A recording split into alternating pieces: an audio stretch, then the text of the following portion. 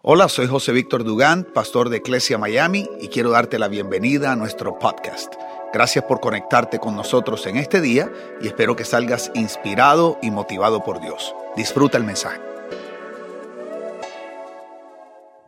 Y bueno, hoy estamos celebrando nuestro Vision Sunday 2021 y algunas personas se preguntarán, ¿qué es Vision Sunday? Bueno, ¿y por qué lo hacemos? Entonces, hoy voy a explicarte un poquito, la enseñanza de hoy te voy a hablar un poco acerca de lo que es Vision Sunday, por qué lo hacemos, y traigo una palabra de dirección que Dios nos da. Todos los años, Dios a principio de año nos da una palabra de dirección para esta casa, para esta comunidad, ¿verdad? Para esta familia espiritual. El año pasado, la frase que Dios nos dio es 2020, el año de los sueños cumplidos. ¿Algunos se acuerdan de eso? Y fue un año tremendo. Te tengo que decir esto porque quiero levantar las expectativas en ti. Quiero, tú sabes, despertar. Me acuerdo que el año pasado Dios nos dijo 2020, año de los sueños cumplidos. Y con eso nos dio una frase. Y la frase era, aunque el mundo diga detente, yo te digo, avanza. Y nos atrevimos a tomar decisiones tremendas. Escuchamos historias increíbles de cosas que Dios hizo en vidas aquí en la iglesia. Porque muchas veces cuando en una, digamos, organización espiritual decimos eso, la gente asume que la palabra es para la organización. Nosotros aquí hemos entendido que Iglesia Miami no somos una organización, aunque existe administrativa y organizacionalmente, Iglesia Miami son ustedes. O sea, esta familia está compuesta por sus familias, por ustedes. Y escuchamos testimonios de cosas que Dios hizo en la vida. Por ejemplo, cosas que Dios hizo en mi vida, la vida de mi esposa. El año pasado, en medio de lo que vivimos, Dios nos permitió comprar una casa. Después de más de 12 años rentando y regalándole la plata a un señor que fue muy bueno con nosotros, pero regalándole la plata, ¿verdad? Dios nos permitió comprar una casa, cambiamos nuestros 2 carros. O sea, una cosa tremenda. Vivimos una experiencia a nivel familiar y de matrimonio muy linda. Tiempo de mucha felicidad. La iglesia, adquirimos casi 3 veces más lo que teníamos antes. Entonces, ¿qué quiero decirte? Que Dios siempre cumple lo que promete. Y si el año pasado fue 2020, el año de los sueños cumplidos, la pregunta es, ¿qué es el 2021? ¿Ok? ¿Cuántos quieren saber? Bueno, el otro domingo se los voy a decir. No, mentira, ahorita más adelante en la enseñanza se los voy a decir. Pero ¿qué es el Vision? El 2021. Ah, ok. Ay, Dios mío. ¿Están listos? Vamos, acompáñenme a Génesis capítulo 11, versículo 1. Y vamos a ver una experiencia, una historia que hay en la Biblia que nos va a explicar. Y si los niños están haciendo mucha bulla, ya saben, lo sacan un momentico y vuelven otra vez y los entran. Génesis 11:1 dice así: hubo un tiempo en que todos los habitantes, digo conmigo, todos los habitantes, dilo, todos. Muy bien, todos los habitantes del mundo hablaban el mismo idioma y usaban las mismas palabras. Seguramente era español, brother. ¿Ok? Dice, entonces dijeron, vamos, construyamos una gran ciudad para nosotros con una torre que llegue hasta el cielo. Eso nos hará famosos y evitará que nos dispersemos por todo el mundo. Pero el Señor descendió para ver la ciudad y la torre que estaban construyendo y dijo, esta es la clave de esta enseñanza, miren, la gente está unida. Quiero que digas eso conmigo. La gente está unida. ¿Cómo estaba la gente? Unida. Y después dice, y todos hablan el mismo idioma. Quiero que digas eso. ¿Y todos hablan? Entonces, primero, ¿cómo estaba la gente? Y lo segundo, hablaban el mismo idioma. Muy bien. Entonces, mira el resultado, la consecuencia de cuando la gente está unida y habla el mismo idioma. Dios mismo dice, después de esto, dice Dios, nada de lo que se propongan hacer les será imposible. Entonces, quiero comenzar hoy hablando acerca del poder de la unidad. El poder de la unidad. La unidad es algo tan increíblemente poderoso que Dios mismo declaró que cuando la gente está unida, nada de lo que se propongan hacer les será imposible lograrlo. Ese es el poder de la unidad. Y quiero que sepan que la unidad tiene un poder tan poderoso que ni Dios mismo podía detener lo que la gente estaba haciendo cuando estaba unida. Entonces Dios no los detuvo, lo que hizo fue que los dividió. O sea, Dios dijo, mientras estén unidos van a lograr lo que se propongan. Por lo tanto, lo que tengo que hacer es quitar esa unidad, matar esa unidad, traer división. Y Dios lo hizo, les dio diferentes idiomas, porque esta unidad, ahorita lo vamos a ver, dependía también de que ellos hablaban el mismo idioma. Entonces la manera como Dios los dividió para que no lograran su propósito fue que le dio diferentes idiomas. Y en ese momento, al tener diferentes idiomas, se acabó la unidad y entonces no pudieron seguir haciendo lo que estaban haciendo.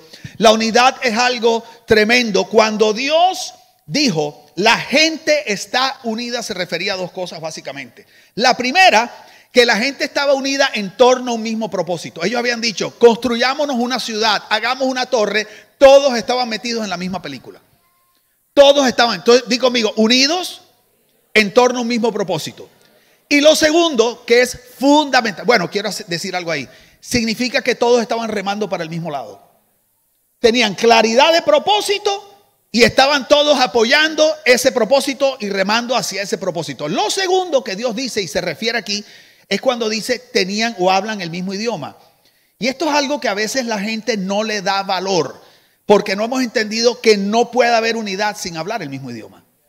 La pregunta es a qué se refería Dios cuando dice hablar el mismo idioma. No solamente se refería a las palabras o al lenguaje que salía de la boca. En la Biblia, idioma incluye diferentes cosas.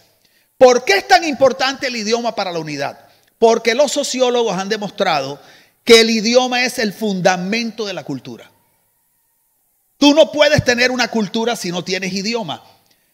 La historia ha demostrado, esto no son cuentos míos, su pastor estudió un poco de sociología, que toda cultura o subcultura que ha perdido su idioma ha desaparecido de la faz de la tierra. Por eso es que el pueblo judío, cuando se dispersó, lo primero que hizo en todos los países donde fue, eso tú lo ves en Venezuela, en Colombia, eso fue fundar colegios donde les enseñaban hebreo a sus niños. Luego, cuando Israel vuelve a recuperar su estado en los 60, al final de los 60, ellos vuelven otra vez allá al Medio Oriente. La razón que Israel pudo prosperar es que la gente nunca se le olvidó su idioma. Pero si ellos hubieran perdido su idioma, hubieran dejado de existir, porque el idioma es el fundamento de la cultura. Y la cultura es la fibra del corazón de un pueblo. Tú no puedes tener unidad en un pueblo, un grupo, una empresa, una iglesia, si todos no compartimos la misma cultura. Y no podemos compartir la misma cultura si no hablamos el mismo idioma. ¿Cuál es el idioma de las culturas? Las culturas tienen un idioma que está compuesto de varios componentes. El primero, digan conmigo, el sonido. Sonido o específicamente la música. Digan conmigo, la música. Toda cultura tiene su música. Cuando me refiero a cultura, no solamente me refiero a un país, me refiero a una generación. Porque cada generación tiene su propia cultura. Y la razón que tiene su propia cultura y su propio idioma es que tienen su propia música. Por eso tú nos oyes a los que somos un poquito menos jóvenes diciendo cosas como nunca habrá música como la de los 80. Es verdad. Pero digo, aparte de eso, la realidad es que nosotros valoramos esa música porque es la música de nuestra generación, de nuestra cultura. Es la que nosotros aprendimos a escuchar para expresar lo que había en nuestro corazón, para enamorar a nuestra novia, tú sabes, y ese tipo de cosas. Entonces, el segundo componente del idioma, de una cultura, es la moda. Digan conmigo, la moda. La moda. Toda cultura o subcultura y toda generación tiene su propia moda. ¿Ok? Y lo tercero es lo que llamamos las artes gráficas. ¿Ok? Como el diseño, los colores, cómo se usan, las letras que se usan. ¿Verdad? Lo que llamamos arte gráfica. Entonces, si tú quieres mantener unido un grupo, una comunidad, y que esa comunidad culturalmente puede impactar alrededor, esa comunidad tiene que estar unida en propósito y esa comunidad tiene que hablar el mismo idioma. No solo entre ellos hablar el mismo idioma, sino hablar el mismo idioma de la cultura que quieren impactar. Entonces, para eso, ese grupo, esa comunidad tiene que aprender acerca de moda, tiene que aprender acerca de música, tiene que aprender acerca de diseño gráfico, etcétera. Y a eso era que se refería a Dios. Te dirán, pastor, pero tú sacaste eso de todo, de eso sacaste todo. Exactamente. Por eso es que nosotros nos vestimos como nos vestimos. Por eso es que ya yo no me he visto como me vestía en los 90. Y aquí hay gente que me conoce desde hace años y me veía predicar hace años. Y me he encontrado con gente que estuvieron 15 años bajo mi pastoreo. En la iglesia que yo pastoreaba antes. Una vez estuve hablando con unas aquí, llegaron aquí 2 mujeres primas de una persona de la iglesia y me dijeron, Juan Carlos Esquivel me dijo, pastor, mira, te presento unas primas. Y yo, hola, ¿cómo estás? Muy bien. Pastor, ¿y cuál es su apellido? Le digo, Dugán. Pastor Dugán. Me dice, wow, qué casualidad. Nosotros estuvimos muchos años, como 15 años, con un pastor Dugán que tenía una iglesia por la 72. O sea, allá en Kendall. Le digo, ¿ese era yo? Y la mujer me mira así como diciendo, ¿y qué le pasó? Me dijo como diciendo, ¿Qué enfermedad le dio? ¿Qué plaga lo agarró? ¿Que lo agarró el coronavirus 7 veces? O sea, ¿qué le pasó a usted? Como decían, sí, ¿qué le pasó? Y ella se quedó impresionada. Bueno, esa mujer, 15 años yo fui su pastor y no me reconocía. ¿Sabes por qué?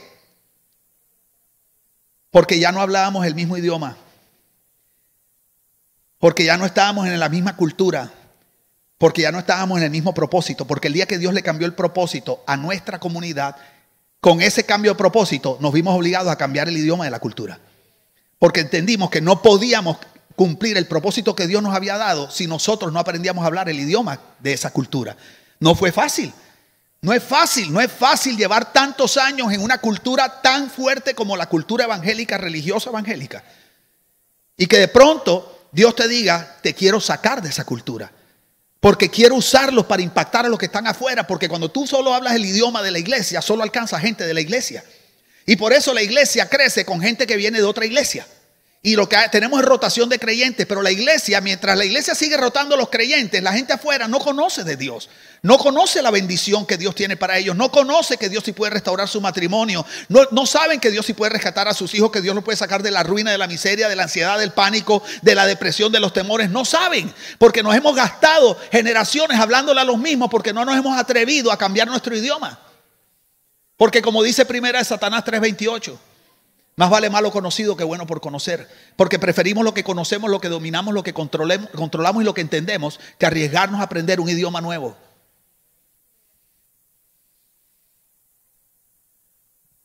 El poder de la unidad. Cuando un pueblo, una iglesia, una organización, un equipo, una familia está unida en propósito y aprenden a hablar el mismo idioma, nada de lo que se propongan les será imposible lograrlo. Eso es lo que hacemos en Vision Sunday. De eso trata Vision Sunday.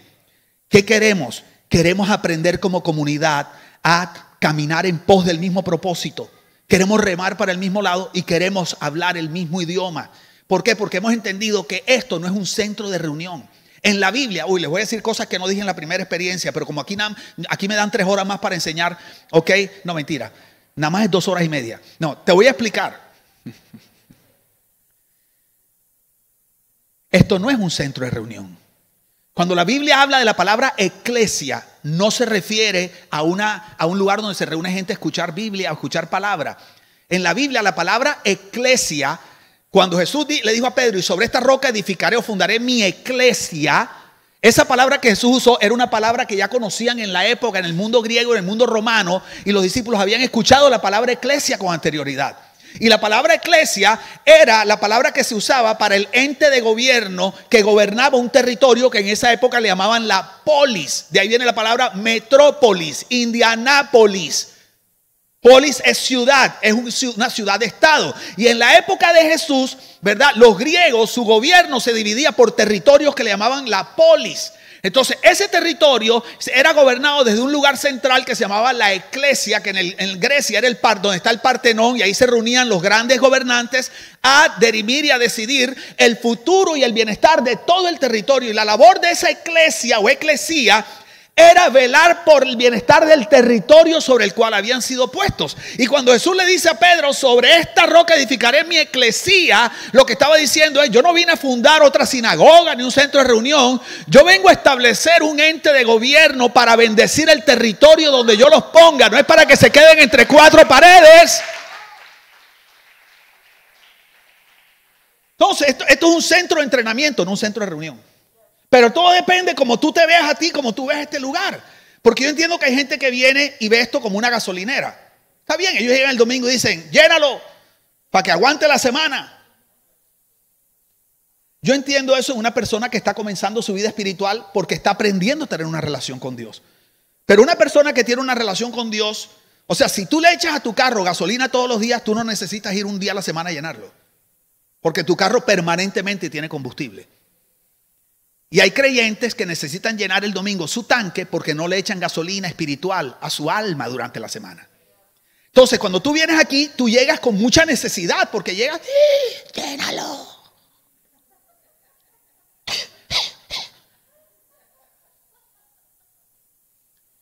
Entiendo eso, pero cuando tú vas creciendo y madurando en las cosas de Dios, tú entiendes que la iglesia no existe para llenar tu tanque de gasolina, sino que Dios te da el privilegio de formar parte de algo que tiene un propósito más grande que tú y que yo. Porque Dios nos ha puesto para bendecir a la gente que está ahí. Entonces nosotros venimos a aprender, a escuchar palabra que nos equipa. Entonces nosotros hemos entendido que tenemos una carga muy especial por la gente que está afuera, especialmente la nueva generación, especialmente aquellos que tal vez nunca entrarían por las puertas de una iglesia, porque no se identifican con la cultura de la iglesia, porque no se identifican con nuestro idioma. Entonces, ¿qué hizo Dios? Nos enseñó cómo es la cultura y nos enseñó a hacerlo como Jesús le hizo. Jesús dejó su forma, dice la Biblia en Filipenses, dice Pablo, que no escatimó el ser igual a Dios como algo a que aferrarse, sino que se vació de esa divinidad y se hizo como uno de nosotros. Entonces, si Jesús pudo vaciarse de esa divinidad, de esa eternidad, de eso que lo hacía un Dios glorioso, para poder hacerse como uno de nosotros, para identificarse y traernos el mensaje y tocar nuestra vida, yo no entiendo por qué la iglesia no lo puede hacer. No me dejen a mi hijo David ahí perdiendo solo ahí. Entonces, el propósito de Vision Sunday, de lo que estamos haciendo hoy, es afirmar la visión. El propósito, la visión y la cultura de Iglesia Miami. ¿Para qué? Con el fin de generar la unidad que nos permita cumplir con nuestra misión. Porque acuérdate, un pueblo que está unido, nada de lo que se propone le será imposible lograrlo. Entonces, Vision Sunday, lo que hacemos es aclararte qué somos, a qué nos llamó Dios. Tú sabes, y cuál es nuestra cultura, qué nos identifica, por qué nos vestimos así, para que juntos caminemos en pos de esa misión. Entonces, vamos a ver hasta dónde alcanzo a llegar hoy. Entonces, primero, ¿cuál es la visión de Iglesia Miami? La visión de Iglesia Miami tiene 5 componentes. Es una frase, pero hay 5 componentes y te la voy a explicar brevemente. La visión de Iglesia Miami es ayudar a las personas a conocer a Dios y crecer integralmente para que cumplan su propósito, transformen su comunidad y dejen un legado generacional. Esa es nuestra visión. Le añadimos lo del legado generacional hace poco. ¿Ok? Di conmigo, ayudar a las personas a conocer a Dios y crecer integralmente para que cumplan su propósito, transformen su comunidad y dejen un legado generacional. Entonces, esa es nuestra visión. Nuestra visión es como en las épocas antiguas, así en la época de mi concuñado Jaime, que tú sabes, en esas épocas de antes, cuando la gente, por ejemplo, estudiaba arquitectura y los arquitectos antes les enseñaban a hacer maquetas en un material que se llama cartón paja, así le decían en Barranquilla. Hoy en día las hacen digitalmente en AutoCAD, pero antes le tocaba hacer la maqueta. ¿Y para qué era una maqueta? La maqueta, ellos hacían una maqueta que era un modelo a escala de lo que ellos iban a construir, fuera una casa, fuera un puente, fuera un edificio. Entonces hacían una maqueta porque la maqueta te daba una representación de lo que ellos iban a construir. Entonces, ellos veían y la maqueta te permitía ver si lo que estabas construyendo estaba bien, y con el tiempo te permitía ver si te había salido del propósito original. Entonces, la maqueta te permitía lograr tu propósito y mantenerte en tu propósito. Entonces, por eso nuestra visión es tan importante, porque Dios dijo en su palabra que escribamos la visión en tablas para que el pueblo corra con ella. Dios en la Biblia dice que la visión, esa imagen mental, eso que Dios te ha mostrado, ese propósito que Dios te ha dado, es importante que lo escribas en algún lugar. Y la palabra escribir ahí es la palabra grabar en inglés, como la palabra engrave o etch, ¿verdad? Y tabla refiere a un material duradero. Dios está diciendo, yo te voy a dar un propósito, pero para que no se diluya, para que no te desvíes, para que no se te olvide la esencia de este propósito, necesito que la escribas en un lugar, que no se borre, que la registres. Tiene que haber un registro de esa visión en algún lugar para que la gente que está incluida en esa visión, cuando la vean, puedan correr con ella. Y Dios dice que cuando eso pasa, la visión da fruto. Por eso tenemos una visión, por eso las empresas ponen en una pared una visión. Porque está comprobado estadísticamente que cuando una organización tiene una visión clara y conoce esa visión, hay un porcentaje mucho más alto de lograr el propósito.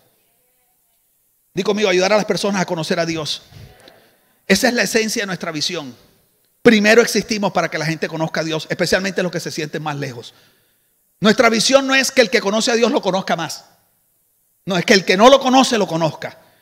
Porque hemos entendido que Dios a la iglesia cristiana le dio el ministerio de la reconciliación, no el de la santificación ni del mejoramiento personal. Y a veces en la iglesia estamos más preocupados por cambiar a la gente que por darles a conocer el Dios que es el que cambia a la gente. Entonces, lo primero, estamos dispuestos a hacer lo que sea para poder ayudar a la gente a conocer a Dios. Vestirnos como ellos, hacernos tatuajes, lo que sea. Mientras no sea pecado, todo se vale. Y si algún día quieren una clase de tatuajes y todo eso y les enseño bíblicamente, algún día les hablaré de eso. Pero créanme que si yo soy pastor y los tengo es porque honestamente creo que no tengo ningún problema con esto y que no estoy quebrantando ninguna ley espiritual ni nada. Ayudar a las personas a conocer a Dios. Segundo, crecer integralmente. Nosotros creemos que Dios quiere que cada uno de nosotros crezca en todas las áreas, espíritu, alma y cuerpo. Nosotros queremos ayudarte a ti a madurar espiritualmente, fortalecer tu fe. Segundo, a crecer en tu alma. ¿Qué quiere decir? Tus pensamientos, tu toma de decisiones, tu criterio, la manera como evalúas, a ser sano de las heridas del pasado que se alojan en el alma y en el corazón, en los sentimientos. Aprender a tener procesos de razonamiento saludables y productivos. Nosotros creemos que eso es plan de Dios también. Y en el cuerpo, en lo físico, además de que tengas buena salud física, nosotros creemos que Dios quiere que tú emprendas, que tú prosperes, que Él quiere bendecirte. ¿Por qué? Porque entre más Dios te bendice a ti, más tú puedes bendecir a otros. Entonces nosotros creemos en el crecimiento integral. Todo el que viene a Iglesia de Miami se expone, corre el peligro de crecer integralmente. ¿Ok? Para que cumplan su propósito. Dios te creó con un propósito. Como dice mi esposa, Dios te creó a propósito y con propósito. Tú no eres un accidente. No, pero pastor, es que mi mamá ni sabía que estaba embarazada y yo ni siquiera sé quién es mi papá. Quiero decirte algo, que tú no hayas sido planeada o planeado humanamente no significa que no fuiste planeado divinamente, porque Dios no tiene accidentes, Dios no crea accidentes, Dios no se le salió nada de las manos. Y nosotros creemos que cada uno de ustedes tiene un propósito increíble. Y hemos entendido, porque hemos entendido que Dios te llamó y nos llamó a grandeza. Lo que pasa es que para Dios grandeza no son logros, para Dios grandeza no son grandes empresas, para Dios grandeza no es acumular millones. Dios define grandeza como cuántas vidas tú impactas con los dones y talentos que Él te dio. Tú tienes gran propósito y necesitas cumplirlo, porque hay gente que desesperadamente está esperando que tú te montes en tu propósito. Ellos necesitan lo que tú tienes. Transformar su comunidad. Esto no se puede quedar aquí. Creemos que donde llega la eclesía, donde llegan los hijos de Dios, donde llega la gente que entiende el amor incondicional y la verdad de Dios, las cosas se transforman. Creemos que el barrio tiene que estar más lindo. Las familias, no de iglesia, las familias alrededor tienen que restaurarse. Tienen que conocer que hay un Dios que los ama. O sea, nosotros somos creadores de un mejor futuro para otras personas. Y por último, dejar un legado. Que no nos pase como Josué. Cuando heredó de Moisés, Moisés dice, Dios llamó a Josué y le dijo: mi siervo Moisés ha muerto, ahora levántate tú y lleva a este pueblo a la tierra que yo le prometí a sus padres que le daría. Y Josué hizo un trabajo tremendo, fue un líder espectacular. Josué nunca había hecho eso y tomó el pueblo, se ganó la confianza del pueblo, los dirigió, cruzaron el Jordán, se abrió el mar. No solo se abrió de ida, se abrió de venida también. Porque se abrió el mar Rojo y después se abrió el Jordán. Vencieron en Jericó, una batalla tremenda. Llegaron a Canaán, vencieron a los jebuseos, a los amorreos, a los jebeseos y a todos los feos que había ahí. Además de eso, repartió la tierra, fue tremendo administrador político y público. O sea, Josué fue tremendo. Pero ¿de qué sirve eso si en Jueces 6:1 dice que la siguiente generación después de Josué no conoció a Dios e hizo lo malo delante de Dios? Entonces, ¿qué nos sirve tener algo espectacular si nuestros hijos no van a conocer a Dios? Si los hijos de nuestros hijos no van a conocer a Dios. Nosotros no estamos aquí para el corto plazo. Nosotros creemos lo que Jesús dijo. Él dijo: yo los he puesto para que lleven fruto y su fruto permanezca. Nosotros creemos que el fruto permanece cuando nosotros dejamos herencia y legado a las siguientes generaciones. Así es como permanece nuestro fruto. Entonces, esos son los 5 componentes. ¿Cuál es la visión de Iglesia de Miami? Ayudar a las personas a conocer a Dios y crecer integralmente para que cumplan su propósito, transformen su comunidad y dejen un legado generacional. Oye, más claro imposible. Entonces, la cultura nuestra, y no tengo tiempo de explicarla toda, pero nuestra cultura, la razón por qué nos vestimos, cómo hablamos, por qué tratamos de no decimos culto, decimos experiencia. Ay, pastor, pero qué moderno.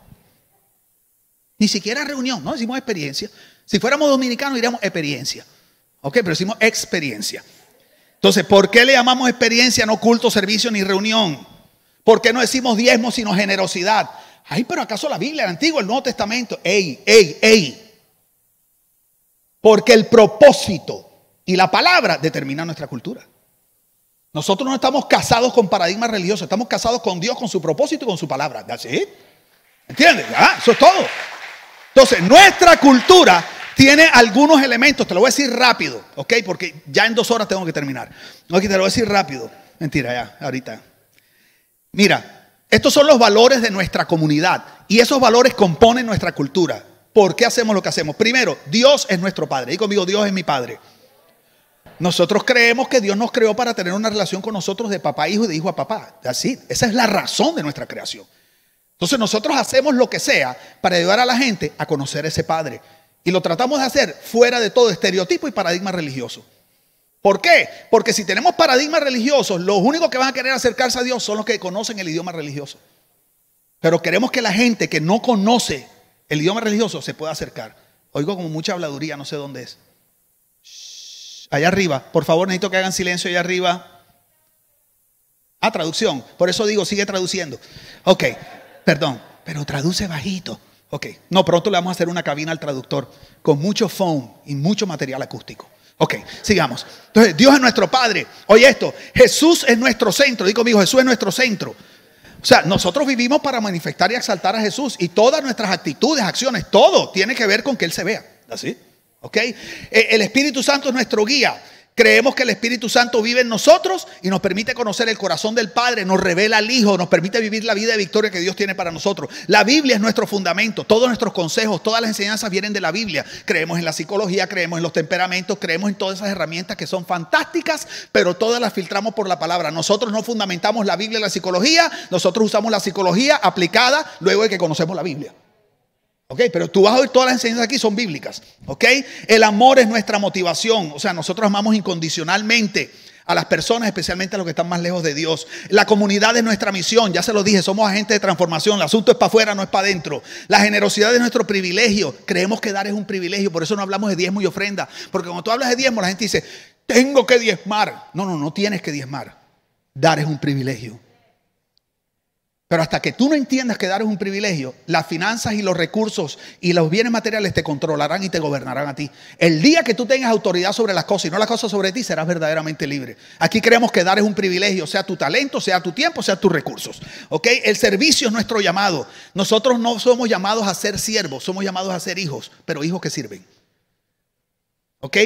Somos hijos que sirven, amamos servir. La excelencia es nuestro estándar. Creemos que la excelencia nos permite comunicar mejor nuestro mensaje. Por eso yo soy el CFO, Chief Fregón Officer.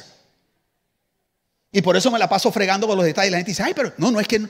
La gente dice, ay, pero eso es una tontería. No que el sucio, no, eso no es una tontería, eso es mediocridad. Eso habla de tu falta de excelencia. Y Dios no es un Dios falto de excelencia. Dios es un Dios de orden. Dios es un Dios excelente. Mira la creación, todo lo hace lindo, lo hace perfecto. Todo lo de Dios promueve adoración, promueve creatividad. Entonces nosotros tenemos que hacer todo bien. El aire, la temperatura, las luces, el sonido, todo. Ay, pero eso es vanidad. No es vanidad, es excelencia. La excelencia habla de Dios. La creatividad es nuestro idioma. Nos encanta hacer cosas creativas, ¿verdad? Y el legado generacional es nuestro desafío. Oye esto. Estamos dispuestos a reinventarnos con tal de ser relevante para cada generación y ayudarles a conocer a Dios como Padre. Entonces ahí tienes nuestra visión y tienes nuestra cultura. Cuando tú ves eso, tú entiendes por qué yo estoy así, por qué yo tengo esto, por qué me pongo los zapatos, por qué no me los amarro. Pastor, ahí se va a tropezar. No, porque yo tengo un man ahí que me ayuda con la moda y el asunto y me dice, los cordones tienen que quedar parejitos y tienen que quedar como flotando. Entonces yo cada vez que me lo pongo, digo, para ver, flotando. Porque cuando un joven me ve, me dice, oye, mira, este man como que se identifica con nosotros y no entiende. ¿Por qué? Porque sus cordones están flotando. Y entonces lo que para ti es una estupidez, para el man no es una estupidez. ¿Entiendes? Entonces yo lo que quiero no es agradarte a ti, yo lo que quiero es llegar al corazón de esa generación. Entonces yo estoy dispuesto a hacer lo que sea. Di conmigo, flotando. Muy bien, sí, aquí aprendemos algo, ¿ok? Así me dijo David, tiene que verse como flotando, ¿ok? Entonces, aparte de todo esto, todos los años Dios nos da una palabra de dirección. El 2020 era 2020, el año de los sueños cumplidos. Oye, no tenemos ni tiempo de escuchar los testimonios de cuánta gente vivió milagros en un año donde nos decían que todo iba a ser escasez, pérdida, mortandad, enfermedad, contagio. Y resulta que Dios empezó a hacer cosas tremendas en medio de esta comunidad.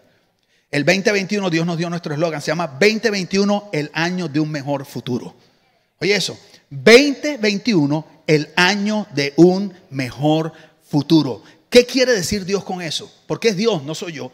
que cuando tú termines el 2021, tu vida va a estar mucho mejor que antes. Tu futuro va a ser mejor que tu presente. Dios está interviniendo en tu presente para alterar tu futuro y darte un futuro de bendición, un futuro de paz, un futuro de salud, un futuro de prosperidad, un futuro de alegría. Y yo quiero saber cuántos se alegran por eso, ¿ok? Porque 2021 es el año de un mejor futuro. Quiero decirte que en el 2021 Dios va a remover todo lo que te ha mantenido estancado y va a causar que las cosas en tu vida comiencen a progresar. Quiero que sepas eso. Mira cómo dice Proverbios 4:18, dice: el camino de los justos es como la primera luz del amanecer. Oye, el camino de los justos es como la primera luz. O sea, casi no la ves, pero ahí está. Y dice que brilla cada vez más hasta que el día alcanza todo su esplendor.